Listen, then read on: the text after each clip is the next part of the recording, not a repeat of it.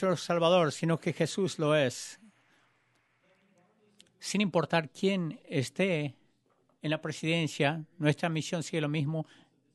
Y soy muy consciente que las elecciones de esta vez le van a impactar de diferentes maneras a las personas. Algunos quizás están con miedo, quizás algunos que creen, muchos van a estar enojados, muchos van a estar celebrando, muchos van a estar llorando, otros van a estar contentos, pero sin importar cómo salga todo esto, usted es bienvenido acá y esta iglesia es para usted, esta es su casa y vamos a seguir con nuestros ojos puestos en Jesús.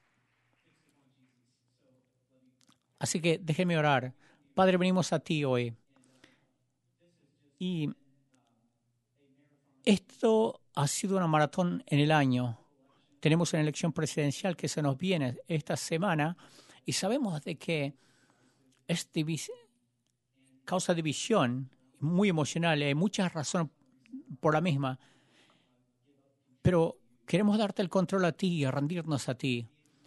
Reconocemos de que tú eres soberano, sin importar los resultados. Y lloro como iglesia que tengamos una gran empatía y compasión y que peleemos por la unidad para que el mundo sepa que la esperanza del mundo, su nombre es Jesús, no el presidente de los Estados Unidos. Y te agradecemos, te amamos, podemos sentir tu espíritu en este momento.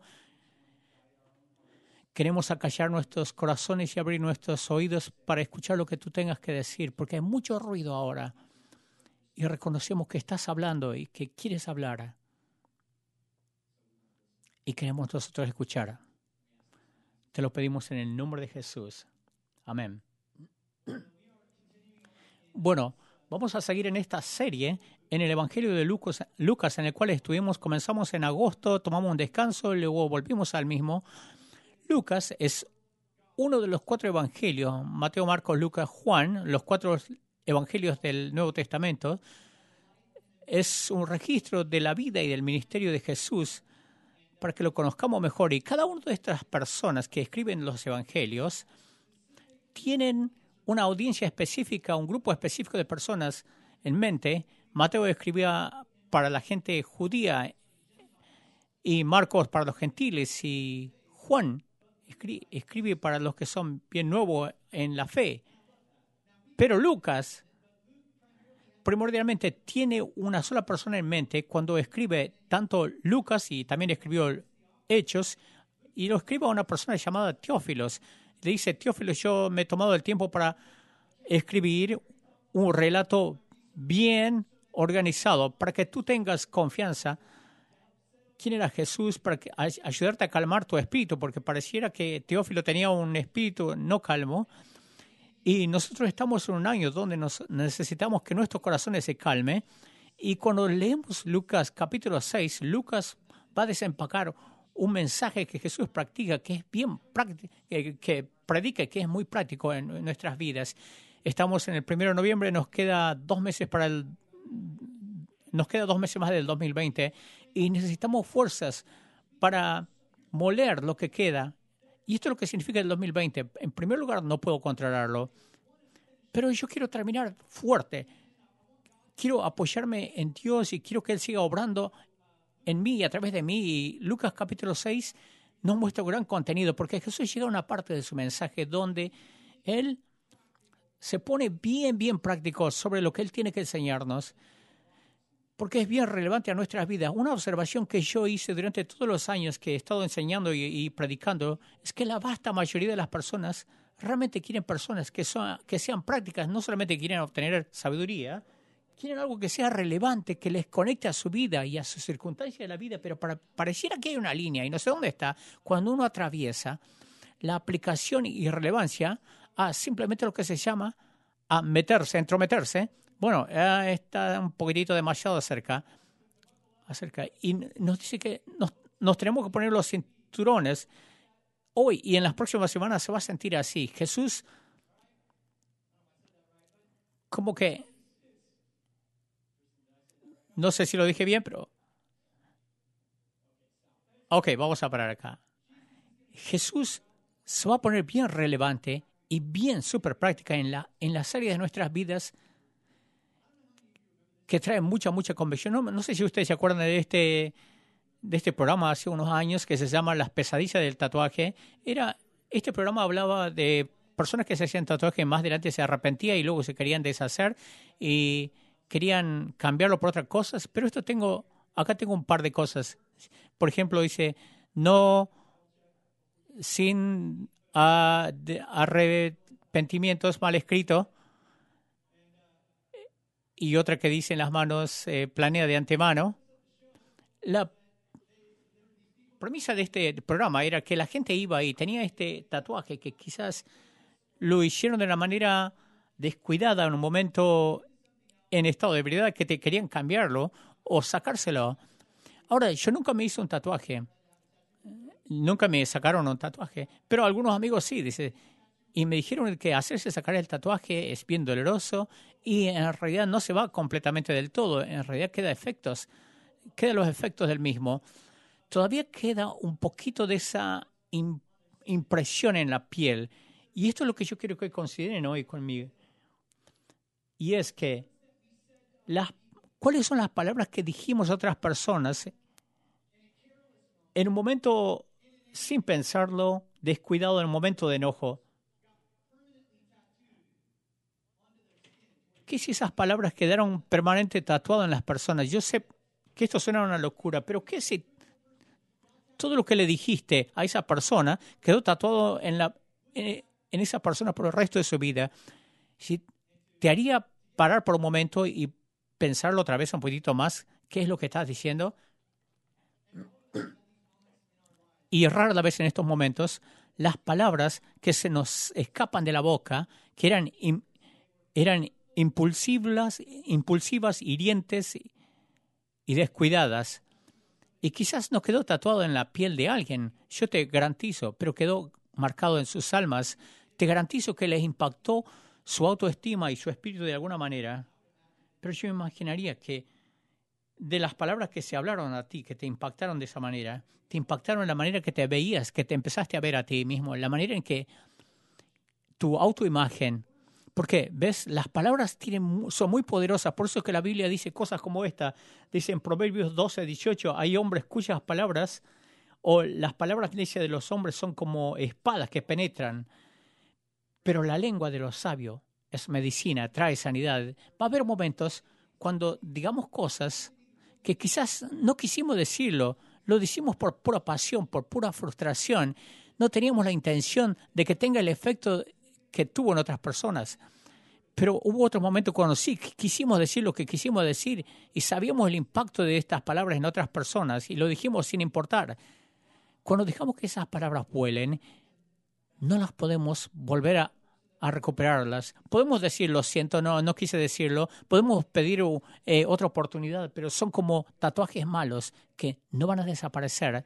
¿Sabían que la persona promedio habla 16.000 palabras por día y algo como 525.600.000 palabras en el transcurso de nuestra vida? Algunos de nosotros más que otros, unos cuantos millones. Pero ¿sabían que ese es el equivalente a escribir un libro de 60 páginas por día con las palabras que decimos? Ahora, apuesto de que si tú tendrías que escribir un libro de 60 páginas, probablemente te tomarías el tiempo de pensarlo bien. Lo editarías, lo revisarías, las oraciones, asegurarte que las oraciones estén completas, que sea bien considerado. Pero todos los días hablamos, las palabras que salen de nuestras bocas es suficiente como para llenar 60 páginas en un libro. Quizás no nos acordamos lo que dijimos ayer. Esa cantidad de palabras, con seguridad te garantizo que van a tener algunas metidas de patas. Algunas palabras que van a ser malintencionadas, malvadas, que se te van a escapar inmediatamente. Te encuentras diciendo, espera un momento, no quise decir eso, no sé de dónde salió eso. Sin embargo, una de las luchas más difíciles, cuando se trata de las palabras que hablamos, no podemos retraernos una vez que salieron, que las soltamos. Es como que cuando sacaste la pasta dentrífica y la quieres volver a poner en el envase, no, tienes que limpiarlas. Yo he dicho cosas en mi vida y yo sé que muchos de ustedes se identificarán conmigo. He dicho cosas a gente que no quiero, que inmediatamente me arrepentí y me sentí avergonzado. Parte hay cosas que yo he dicho de esta plataforma de las que me arrepentí. A menudo, a medida que yo preparo un mensaje, una cosa es estudiar y preparar el contenido, pero otra cosa es presentarla. Entonces, cada fin de semana, antes de subir a la plataforma, yo oro y hay varias cosas que yo le pido a Dios antes de subir a la plataforma. De tanto en tanto alguien me pregunta, ¿todavía estás nervioso? ¿Todavía te pone nervioso subir a la plataforma? Sí, todavía. ¿Por qué? Porque sí, estoy nervioso, porque yo sé que lo que está en juego, y oro un par de cosas, algunas cosas cuando estoy en la sala, que Dios me ayude a que las palabras sean claras, que no quiero que esta agua de un pantano se mezcle. Yo quiero que mis palabras le dé esperanza a personas, porque hay muchas personas que están buscando esperanza y que sean precisas. Yo no quiero imponer mis opiniones en su palabra. Yo quiero desempaquetar de manera clara y precisa y clara. Y yo oro de que Dios me haga gracioso. Yo sé que no responde esa oración a menudo, pero la razón por la que yo le pido que sea gracioso, porque yo sé que el humor nos relaja y nos abre quizás a verdades que necesitamos escuchar, pero también oro que Dios ayude que mis palabras no sean destructivas, aun cuando viene sin intención. ¿Por qué sucede? Porque han habido momentos en las últimas décadas donde quizás traté de utilizar ciertas palabras y les hería a otras personas y me dijeron, tú se te escuchó de esta manera. Y yo sé que hay miles de personas que me están escuchando y es como un campo minado por el cual estoy atravesando, estoy caminando y trato de no ser demasiado tenso a mis notas. A menudo yo hablo más rápido de lo que pienso y eso es aterrador. Y siempre le digo, Dios, ayuda, por favor, ayúdame a que las palabras sean constructivas y no destructivas. Tengo que pensar mucho más profundo en lo que voy a decir con mi lengua. Y Jesús va a llegar a este punto y Él nos dice en Lucas capítulo 6, 43, 45, simplemente nos dice esto: no es buen árbol el que da malos frutos, ni árbol malo el que da buen fruto, porque cada árbol se conoce por su fruto, pues no se cosechan higo de los espinos, ni de las zarzas se vendimian uvas. El hombre bueno del buen tesoro de su corazón saca lo bueno, y el hombre malo del mal tesoro de su corazón saca lo malo. Y acá lo tenemos, porque de la abundancia del corazón habla la boca. Nuestro corazón es la fuente de nuestras palabras. Y lo que tú dices va a revelar tu corazón cada una de las veces que hablas. Yo no sé de ustedes, pero a mí me frustra que algo tan pequeño pueda tener tanta influencia y tanto impacto en mi vida y en mis relaciones. ¿Sabían que tu lengua solamente pesa 70 gramos? 70% está hecho de agua y 20%, ¿les gusta? Yo pensé en realidad de sacar la lengua bien larga, pero es bien asqueroso. Pero así que puse este sustituto. 70% está hecho de agua, 20% es músculo y 10% es grasa. Es una colección de estos músculos. ¿Alguna vez notaron que la lengua nunca se cansa o queda dolorida? ¿Alguna vez notaron? Porque yo puedo hablar por varias horas hoy. Voy a hablar por varias horas hoy, pero no tengo que precalentar la lengua. Sí, la garganta, pero no la lengua. O hacer elongaciones de lengua. Es una imagen rara. Antes de salir a correr, yo tengo que estirar o elongar las piernas, pero nunca tengo que sacar la lengua, porque el músculo se adormeció, quedó adolorido. Y yo sé de experiencias que yo tengo que prestar más atención a este músculo pequeño más que cualquier otro músculo, porque aunque es pequeño, es la más poderosa. Santiago, el medio hermano de Jesús, tiene mucho que decir sobre nuestra lengua. En su carta en el Nuevo Testamento nos dice en el capítulo 8 del capítulo 1, dice, nadie puede domar la lengua. Nadie. Bueno, uno dirá, bueno, yo sí. Bueno, nadie. Nadie puede domar plenamente lo que sale de tu boca. Tienes que ir más profundo que eso. ¿Ves en Génesis? Dios crea la vida a través de palabras, las palabras de Dios crean la vida y salen la esperanza. Y luego tenemos un enemigo que se llama Satanás, cuyas palabras traen muerte y destrucción y temor y división. Todas las veces. Por lo tanto, una de las características que nos define, que define a alguien, una persona que entregó su vida a Cristo, tan imperfecto como somos, es que va a cambiar nuestras palabras, va a cambiar nuestra habla. Ahora, nunca vamos a estar 100% porque todavía somos pecadores e imperfectos, pero nuestras palabras más y más van a traer vida y luz en vez de traer oscuridad y muerte. Entonces Santiago nos desafía a ir aún más profundo, y lo mismo Jesús, y nos dice, escúchame, ¿quieres controlar tu lengua? Tienes que someter tu corazón. Tienes que revisar eso, lo que está pasando, ahí lo que está pasando. Muchos de nosotros, quizás lo que pasa en el día de la conversión, cuando le entregamos nuestra vida a Jesús, le damos nuestra cabeza a Jesús. Tenemos preguntas y respuestas, lo razonamos y luego hacemos una oración, nos bautizamos. Pero lo que realmente Jesús busca es tu corazón. Quizás comenzaste por eso, pero Jesús quiere tu corazón. ¿Cómo sabes si le entregaste tu corazón a Jesús? Y Jesús te dice dos cosas grandes, principales. Van a ser un indicador de que si Él tiene nuestro corazón plenamente. Y la primera cosa que Jesús te va a decir, no se trata de este mensaje, pero esto de lo que Jesús enseñó es tu chequera. ¿Dónde está tu finanza? Como en el Mateo capítulo 6, dice, ¿dónde está tu tesoro? Ahí van a estar los deseos de tu corazón. Tu corazón siempre sigue a tu tesoro. Y la razón por la que Jesús habla tanto de dinero es porque Él sabe que nuestro corazón lo va a seguir. Va a seguir a tu corazón, a tu tesoro. No es a la reversa. Y el segundo indicador de tu corazón es tu lengua. Es tu habla. Mateo capítulo 12, versículo 34 dice que porque ¿dónde está tu corazón? Va a determinar lo que dices. Yo no quiero que lo malentiendas, porque nuestra salvación no depende de las palabras que hablamos. De otra manera, todo el mundo estaríamos en problemas. No obstante, no deberíamos utilizar nuestra imperfección como excusa para decir lo que queramos. En otras palabras, soy salvo por gracia. Por lo tanto, puedo sermonear a la otra persona. No, lo que Jesús está diciendo así, que la condición de nuestro corazón a menudo se revela por el tono de nuestra habla. Por eso es que utiliza la analogía del árbol de un buen fruto, que va a producir un buen fruto, pero un árbol malo va a producir malos frutos.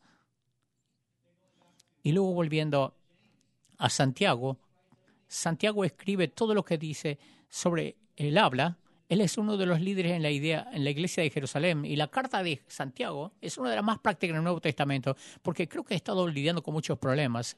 La iglesia a la que estaba escribiendo Santiago era un desastre. La gente se escondía detrás de dar servicios de labios nada más, y hablaba sobre fe, se negaban a cuidar de las viudas y de los huérfanos. Entonces, por eso que le dice que la fe sin las obras es muerta. Sí, eres salvo por la fe, no por las acciones, pero tus acciones siempre van a revelar tu fe todo el tiempo. Y él te dice algo bien similar en el versículo 26. Dice, si dices ser religioso, pero tú no controlas tu lengua, solamente te estás engañando a ti mismo y tu religión es vana. Si por nuestra habla, sin importar lo que nosotros creamos, sin importar si decimos que somos cristianos o no, pero por nuestra forma de hablar, nuestras palabras pueden ser divisivas, que producen temor, hirientes, abusivas y degradantes, y hace que nos paremos por un momento y nos preguntemos dónde está realmente nuestro corazón. Puedo decir especialmente con la elección que se viene, que esto también incluye los comentarios que hacemos, las declaraciones que hacemos, las cosas que decimos, las cosas que publicamos. Como seguidores de Cristo tenemos que tener mucho cuidado. No importa que no quiere decir que nuestras opiniones no son válidas, que no tenemos que compartir cosas, sino el tono, la dirección de nuestras vidas, de nuestras palabras, están trayendo vida, esperanza. Jesús dice, quiero decir, Santiago dice que solamente te estás engañando si no controlas tu lengua. La pregunta es, ¿quién está realmente en control de mi corazón? ¿Es mi temor? ¿O es el Espíritu de Dios? ¿Es mi enojo?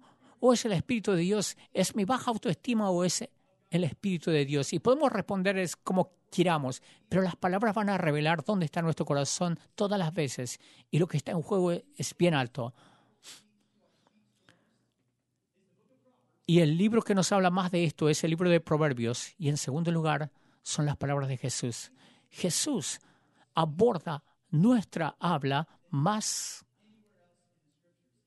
que en cualquier otra parte de la Escritura. Por eso es que una de las cosas más inquietantes, más difíciles, tiene que ver con nuestra lengua. Por eso es que yo los animo, no solamente que les animo, no que pongan una rienda bien fija, sino que saquemos la tapa de nuestro corazón y echemos un vistazo adentro. Porque nuestras palabras están formadas allí. Nuestras palabras salen, emanan de nuestro corazón. Y Jesús te dice, esas palabras que te sorprenden cuando tú las dices, no deberían sorprenderte, porque han estado siendo marinadas por mucho tiempo en tu corazón. Las palabras que dices, en realidad, que te tomaron por sorpresas, es como una semilla, ha estado en el suelo de tu corazón por un tiempo y finalmente echó raíces y floreció y salió a la tierra, porque la boca habla de lo que el corazón está lleno. Lo que significa que tenemos que prestar atención a nuestro interior.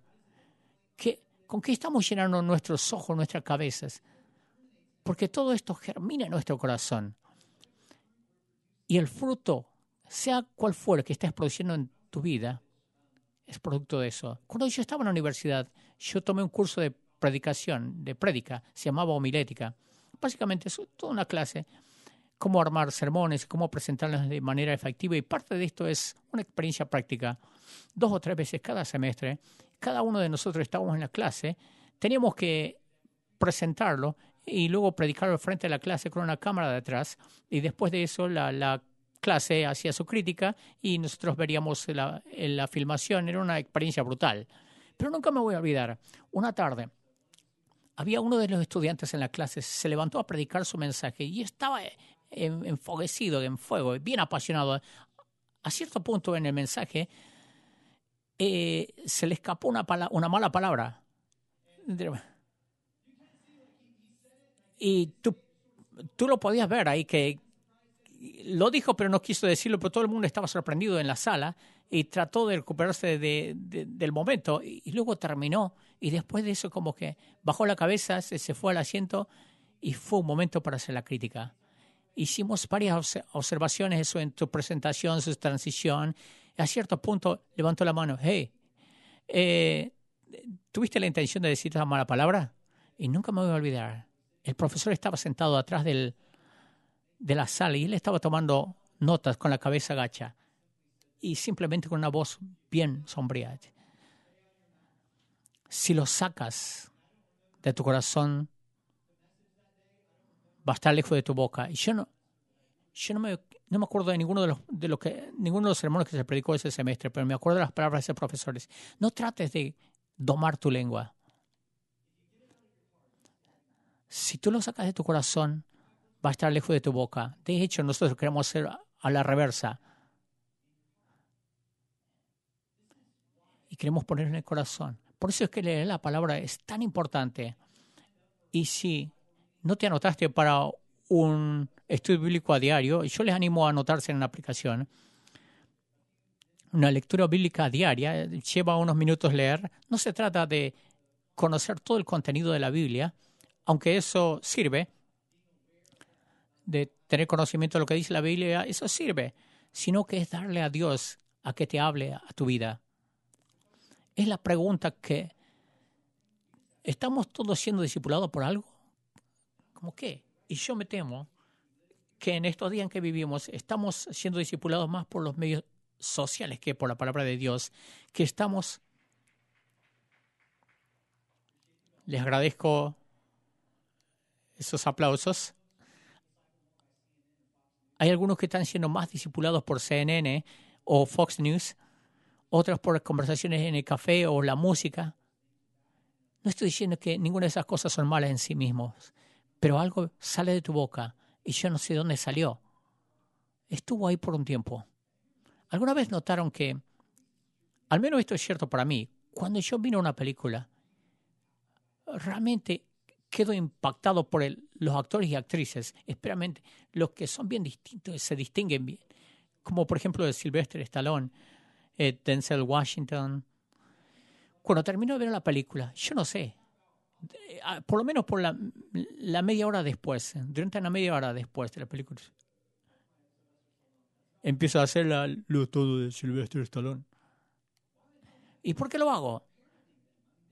Estoy haciendo una mímica de ellos y nosotros hacemos lo mismo con el contenido que entra a nuestro corazón y nuestra mente. Por eso es que dice Proverbio esto, sobre todas las cosas guardadas, guardad vuestro corazón, porque todo lo que tú haces fluye de ahí.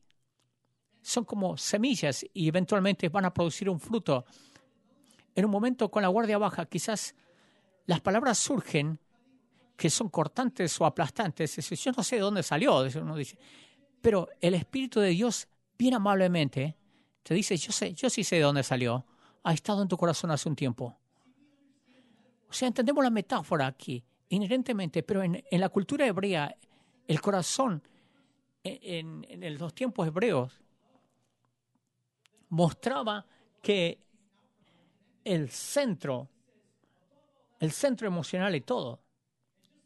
Y así como no te gustaría contaminar las aguas que fluyen en la ciudad, no te gustaría contaminar tu corazón para que no salgan palabras malas.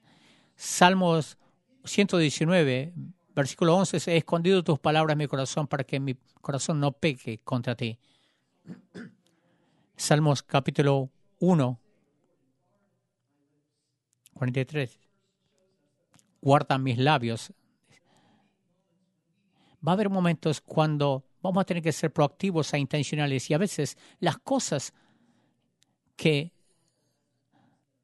no son dichas son tan hirientes como las cosas que dices. Quizás las palabras que hirieron más son las palabras que tú querías decir, querías escuchar, pero nunca llegaron. Las palabras de tu padre, por ejemplo, que decía, estoy orgulloso de ti, que siempre voy a estar aquí para ti, sin importar lo que pase. Pero por alguna razón tu padre nunca pudo decirte y todavía no lo puedes decir y duele. Y quizás querías escuchar a tu mamá decir, cariño, yo te amo, no importa lo que pase. Tú eres hermoso, precioso, un tesoro, pero tu mamá nunca te lo puso a decir porque quizás nunca se lo dijeron a ellos. O quizás estás en una relación ahora, casado o tienes un novio o una novia. Y las palabras que se hablan de manera descuidada, que son cortantes e hirientes y degradantes, duele. Quizás un entrenador, un maestro, un profesor te dice, estoy aquí para ti. Tú tienes lo que hace falta. Y están diciendo las palabras que desesperadamente necesita. Y lo opuesto es lo mismo también. Es cierto, especialmente a finales de este año, cuando todos están exhaustos emocionales, con sus espíritus abatidos. Necesitamos que alguien nos hable palabras de vida, ahora más que nunca.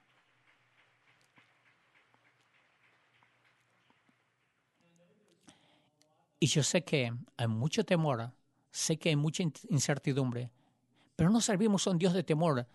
El mismo Dios que nos dijo 365 veces en la Biblia que no temamos, es el mismo Dios que nos dice, yo estoy en control del ayer, del hoy y del mañana. Estoy en control de todas las incertidumbres que no vemos. Y ahora más que nunca necesitamos no hablar palabras de temor y de desesperanza, sino palabras de confianza, porque servimos a un Dios que aún gobierna sin importar la pandemia, sin importar la elección. Y en este momento tenemos que volver a rendir nuestros corazones a Él y prestar atención a lo que se dice. Y cuando el Espíritu de Dios te motiva a decir a alguien para traer vida, dilo. Esto es toda una revisión, ya lo vieron. Hay 3 preguntas simples que todos tenemos que considerar cuando vamos a decir algo. La primera ¿es cierto? No digas nada si no es cierto. Probablemente deberíamos haber aprendido esto desde que éramos niños, pero asegúrense de que sea verdad. Pero porque sea cierto, no tienes que necesariamente decirlos. A ver si me dicen un par de amén por ahí. Y vamos a la segunda pregunta, que es, ¿sirve? Quizás sea cierto, pero es verdad, pero ¿sirve? Tengo que cuidar de eso. Y luego hay una tercera pregunta. ¿Es amable? Cuando tú respondas a estas tres preguntas con sí, entonces, por todos los medios, dilo. Si no, tenemos que ir más despacio, tenemos que ser más considerados por las palabras que salen de nuestra boca. Pero más que eso, a un nivel más profundo, tenemos que volver a resometer nuestra vida a Jesús. Podemos hacerlo esto al final de un año, como familia de la iglesia, sin importar si estás acá físicamente o en línea. Si podemos volver a someter nuestras vidas a Jesús y decirle, por favor, toma control de mi vida para que yo pueda controlar mi boca. Porque hay mucho en juego, más de lo que quizás te des cuenta. Todos escuchamos ejemplos de cosas que están saliendo mal.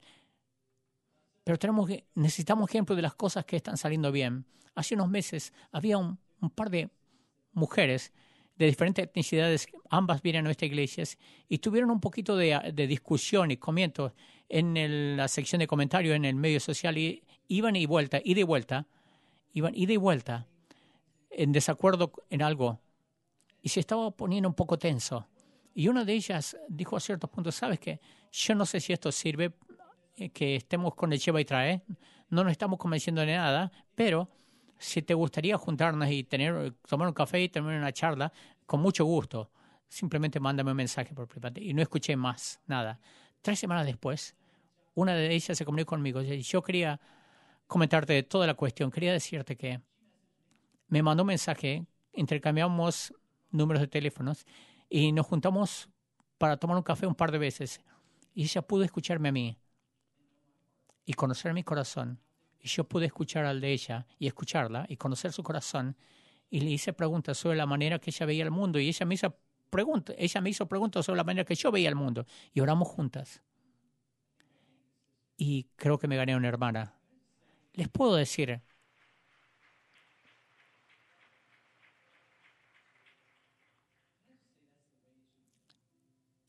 que esta es la manera que debería hacerse las cosas. No tienes que estar de acuerdo con todo, en todo, para ser hermano y hermana. Realmente podemos tener civilidad en esta sociedad, pero es posible. De hecho, Jesús dice, es una de las marcas de alguien que realmente me ha entregado su corazón plenamente.